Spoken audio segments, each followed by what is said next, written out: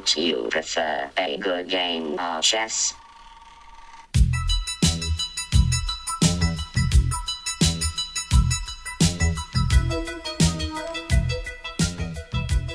Hi, I'm Megan. And I'm Hope. And welcome to Real Talk, where we will be discussing movies from different decades and genres. This week, we watched the 1983 film WarGames, directed by John Badham and starring Matthew Broderick and Ali Sheedy. So this movie was pretty difficult for us to explain. There are a lot of details and technical stuff that we really couldn't understand, but essentially this movie is about a high schooler named David Lightman, played by Matthew Broderick, who finds himself hacking into a government computer while thinking that it's just a game, not realizing that he's controlling real missiles. So, while trying to find a computer game company, David connects with a system that doesn't identify itself. He asks it for games and finds a list that starts with chess, checkers, backgammon, and poker, as well as titles like theater-wide biotoxic and chemical warfare, and also global thermonuclear war, but he can't proceed any further. Two of his hacker friends explain to him the concept of a backdoor password and suggest tracking down Falcon, referenced in Falcon's Maze, which is the first game listed. David discovers that Stephen Falcon was an early artificial intelligence researcher and guesses correctly that his dead son's name, Joshua, is the password. David is then able to get into the games with that password, and he begins playing Global Thermonuclear War, and he's playing as the Soviet Union. The computer starts a simulation that briefly convinces the military personnel at NORAD, which is an actual government facility, that actual Soviet nuclear missiles are inbound. While they defuse the situation, the program that David thinks he is playing a game on continues the simulation to trigger the scenario and win the game, as it does not understand the difference between reality and simulation. It continuously feeds false data such as Soviet bomber insertions and submarine deployments to the government facility, which makes the Air Force believe that they need to retaliate and that it will start World War III. David learns the true nature of his actions from a news broadcast, and FBI agents arrest him and take him to NORAD, the government facility. He realizes that WOPR, which is the computer program he was on, is behind the NORAD alerts. But because he fails to convince the Air Force, he faces espionage charges. David escapes NORAD by joining a tourist group, and with his friend Jennifer's help, played by Ali Sheedy, travels to the Oregon island where Falcon, the creator of the program, lives. David and Jennifer find that Falcon has become hopeless and believes that nuclear war is inevitable, that it is as futile as a game of tic-tac-toe between two experienced players. The teenagers convince Falcon that he should return to NORAD to stop the computer program, which has taken a mind of its own. The computer stages a massive Soviet first strike with hundreds of missiles, submarines, and bombers. Believing the attack to be real, NORAD prepares to retaliate. Falcon, David, and Jennifer convince military officials to cancel the second strike and ride out the attack. The computer program, which they call Joshua, tries to launch the missiles itself, however using a brute force attack to obtain the launch code. All attempts to log in and order Joshua to cancel the countdown fail, and all weapons will launch if the computer is disabled. Falcon and David direct the computer to play tic-tac-toe against itself. This results in a long string of draws, forcing the computer to learn the concept of futility and no-win scenarios. Joshua obtains the missile code, but before launching, it cycles through all the nuclear war scenarios it has devised, finding that they all result in stalemates. Having discovered the concept of mutual assured destruction, the computer tells Falcon that it has concluded that nuclear war is a strange game, in which the only winning move is not to play. Joshua relinquishes control of NORAD and the missiles and offers to play a nice game of chess. Okay, so this movie was pretty difficult to explain. Yes, and somewhat to understand as well. Yeah, because there's just a lot of technical stuff with it, a lot of army stuff, military, whatever, that we just don't understand. Yeah. But overall, I really did enjoy the movie. I think the reason why we had such a hard time with it is because we were thinking about how to discuss it. But if we were just sitting down to enjoy it, we wouldn't really look too much into that. Yes. I've seen this movie before, but I didn't remember a lot of it, and I didn't remember it being this complicated. And as a PG movie too. Which I'm pretty sure it is PG. I checked on the back of the DVD. Yeah, so it's very complicated for a PG movie. There's also a lot of language in it for a PG movie. Yes. But I mean, back then in the 80s, their rating system was a lot different. In fact, they had like R and G and PG, but they didn't have PG-13 until Gremlins came out. Oh, okay. Because kids were so scared and because it said it was PG, but I know it was Gremlins that kind of set the tone for the rating system. Okay. So our main character, David Lightman, he's played by Matthew Broderick. He's kind of a slacker high school kid, and he's also a really good computer hacker that we realize not too far into the movie. It starts off with him in a classroom, he's late, and he's not paying attention to the teacher, and he's making jokes to the teacher's expense. And the girl, Jennifer Mack, who is also kind of a slacker, she's not really paying attention in class either. They both get their tests back, and they both got Fs. They both got Fs, yeah. And they're both laughing together at the teacher, which results in David going to the principal's office. Doesn't seem like Jennifer got really in trouble for that. Yeah. After that, it goes to them, like, the end of the day of school, right? Yes. Okay, so that's when she is on her scooter, and she asks him if he wants a ride home. So they get to his house. He invites her in because he wants to show her something. And it turns out he was able to hack into the school's computer system, and he changes his grade in that class from an F to, I think, a C. And he offers to do that for her as well. Exactly, which she did not want to do at all. She was not happy about it. So she told him, you better not do it, blah, blah, blah. And then she leaves because she's angry. But he didn't sign out. He changed her grade from an F to an A, which I think is really stupid. Yes. Like, if you're going to change a grade, which you shouldn't, at least change it to, like, a D, because that's a little bit more believable. Yeah. Instead of going from an F to an A, obviously the teacher's going to notice that. But yeah, and then, like, the next day, she comes up to him, like, hey, I don't know why I was being so stupid. Of course you can change my grade, which obviously she's an idiot for saying that. And he was like, oh yeah, I already did, blah, blah, blah. And then I forget, I think they just transition into them playing a video game, right? Yeah. Because they see this ad for this really new cool video game or something, but he can't afford it. I'm pretty sure that's how it was. So he hacks into the computer system, and he somehow gets into the software, and he thinks that they're games. It's a whole list of games, and he can't get into it. Like, it won't let him proceed any further. So some of his friends, who are also hackers, help him discover what the backdoor password could be, because sometimes there's, like, a password that you don't necessarily see. Like, it doesn't tell you that there's a password, but you can find a way to enter it, and then it'll let you in, even if it's not, like, telling you that that's an option. So he figures that out. He figures out that the creator of the program, Stephen Falken, he had a son that died, so he thought, oh, hey, maybe the password is his son's name. So he tries Joshua, and it got him in. So he started playing a game. He just thought he was playing a war game, and that he was playing as the Soviet Union. The next day he sees on the news broadcast. Yeah, he sees the news that everything he was doing was actually happening in real life. And then it was interfering with the government's. Yeah, the Air Force was, like, watching him, and they were like, what the heck is going on? But yeah, so he was at a gas station getting some food or whatever, and the FBI suddenly just grabbed him and took him to a facility. They locked him up, and then he's freaking brilliant because he figured out how to hack into the code system, and he was able to get himself out of that room. Yeah. Which is crazy. With just scissors? Yeah, it was like scissors and I don't know what else. Like medical scissors. Yeah, it was very impressive. I don't know how he would have learned this stuff. And sneak out of the government. Yeah. So he does sneak out, and he pretends that he's a part of a tourist group that is taking a tour of the facility.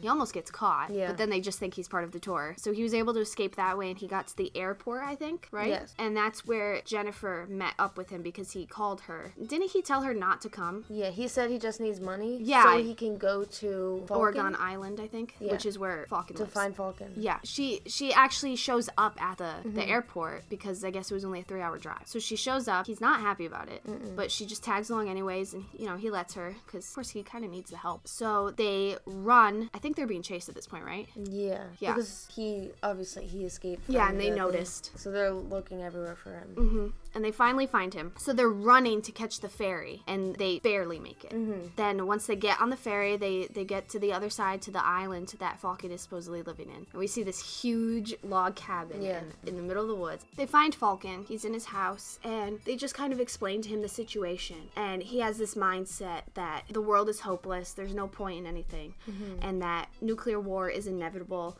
It's bound to happen no matter what you do. They left because he refused. And then they were trying to figure out, because the ferry had already left, so they were It was nighttime. Yeah, they were looking around trying to see if there was a boat. How to get back. Yeah, and David was like, no, there has to be a boat. Who lives on an island without a boat? But Jennifer was like, no, there's no way. What are you doing? So they try to get back. I can't remember exactly what happens, but he ends up coming and saves them. The government people find them, and they're on the island, and they're chasing after them. And then, so Falken comes to the rescue. He gets with them. So what they're doing, they're just trying to get back to the facility before they get arrested. Like, they don't want to to get arrested because that'll slow things down, but they try to get to the facility so they can get Falcon to help stop the program. And talk to the main officials. Yeah, to talk to the general and everybody who's in charge, because otherwise if they get arrested, then that's just going to slow things down and bad things are going to happen. Missiles are going to go everywhere.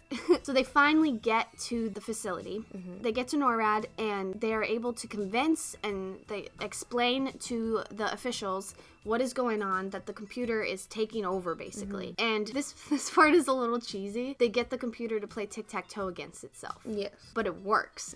It works, and it just stops everything, and then everything's basically good, and that's kind of how it ends. They just stop the World War III. Yeah.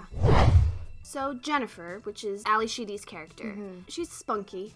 She's a troublemaker kind of, but she's nice. Yes. I think she's a nice person. She's not a mean girl. Very outgoing. Yeah. We really don't see much of her, kind of. Like, she's in it, but it's more focused on him and what's going on, not too much focus on her. But she is also encouraging. And then they also end up developing, like, a romance. Yes. Throughout the movie, she, like, you can tell that she is starting to like him. Yeah. So Jennifer and David are kind of really the only main characters. And then there's Falcon. Falcon is kind of, out only there. In the, like, he's barely in it. Last half. Yeah, not even, I don't think. So those are really the only characters, David and Jennifer. That you get a good feel of their personality. Yeah, who they are. Yeah. They're both really smart, I think. Maybe not so much Jennifer, but David's really, really smart. He's just unmotivated, and he doesn't try in school. If he actually tried in school, he would probably get straight A's. I know many people like that in real life. Me too.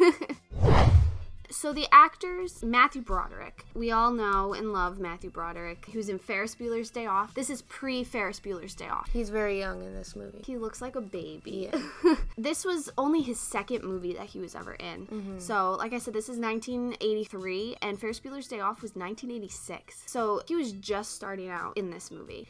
Then his next bigger movie was Ferris Bueller's Day Off, and then, honestly, I haven't seen him in a ton of stuff. We mostly just love him from Ferris Bueller's Day Off. Yeah. The only other ones I can really think of, in The Lion King, he was the voice of the adult Simba. Okay. That actually makes sense. Yeah? Wow. And then he was in the 1998 version of Godzilla. Oh, I saw that. Yeah, it was okay. He was also, I grew up watching this, Inspector Gadget. Oh, no. Did you never watch that? No. He was also in, like, the second Lion King. Okay. Yeah, he's really not in that much. Like, he has been in movies, like, quite a bit of movies recently. It's just that I haven't heard of any of them. He was occasionally on TV. He was on 30 Rock for a couple episodes. Yeah, he's just showed up in episodes now and then. He was never in, like, a show, like, where he was a star. Like a recurring character. Yeah, he just, like, did a couple episodes of things like Adventure Time, Modern Family, basically just that kind of stuff. Moving on to Ali Sheedy. When I think of her, I mostly think of The Breakfast Club, because she was the goth girl in The Breakfast Club. Okay. But then recently, like, I really haven't seen her much. Within the past few years, she was in Psych. She was in 4 episodes of Psych. She played, like, a crazy lady. Somehow, even though she was insane, she was still a lovable character. She was in the Psych the Musical, and she actually sang in that. Oh, wow. And she wasn't too shabby. This was also her second movie. Her first movie was in 1983 as well, same year. Yeah, this was only her second movie. And then 2 years later was The Breakfast Club, and then the same year Breakfast Club came out, she was in St. Elmo's Fire. She was also in 1986 in Short Circuit. I don't know if you saw that. Never was like heard of it. Really? Yeah. That was like a robot movie. It's pretty cute. She was also in Short Circuit 2, but she only had like a voice cameo, and it was like very small. It wasn't much at all. She was also in Betsy's Wedding in 1990 with Molly Ringwald. She had a small cameo in Home Alone 2, Lost in New York, but honestly, I don't remember that. In 2016, she had a cameo as a teacher in X-Men Apocalypse, but since then she has not been in any movies. Most of her movies aren't like super well known. As for TV, kind of like Matthew Broderick, she's just showed up in some episodes here and there. She's been in an episode of CSI. She was in 4 episodes of Kyle XY, which was a science fiction show on ABC Family. And then she was on 4 episodes of Psych. Like I said, she played Yang in the Yin Yang episodes. Those were my favorite episodes.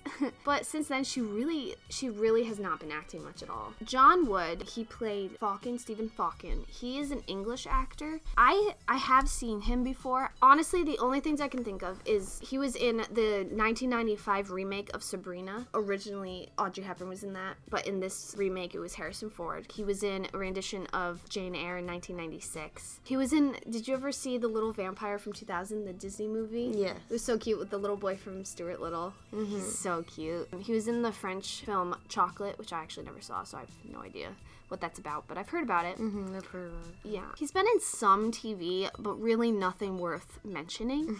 He's a British actor, so a lot of the stuff he's been in we probably have never seen or heard of. Honestly, the only other actor in this movie that I've seen before is Barry Corbin, and he's been in quite a lot. What I know him from is One Tree Hill. He had a main role in that. He played the coach in that. I really can't think He looks very familiar. I know. What he's probably been in other stuff that we've seen. I think I've seen him more in TV shows than movies. Yeah.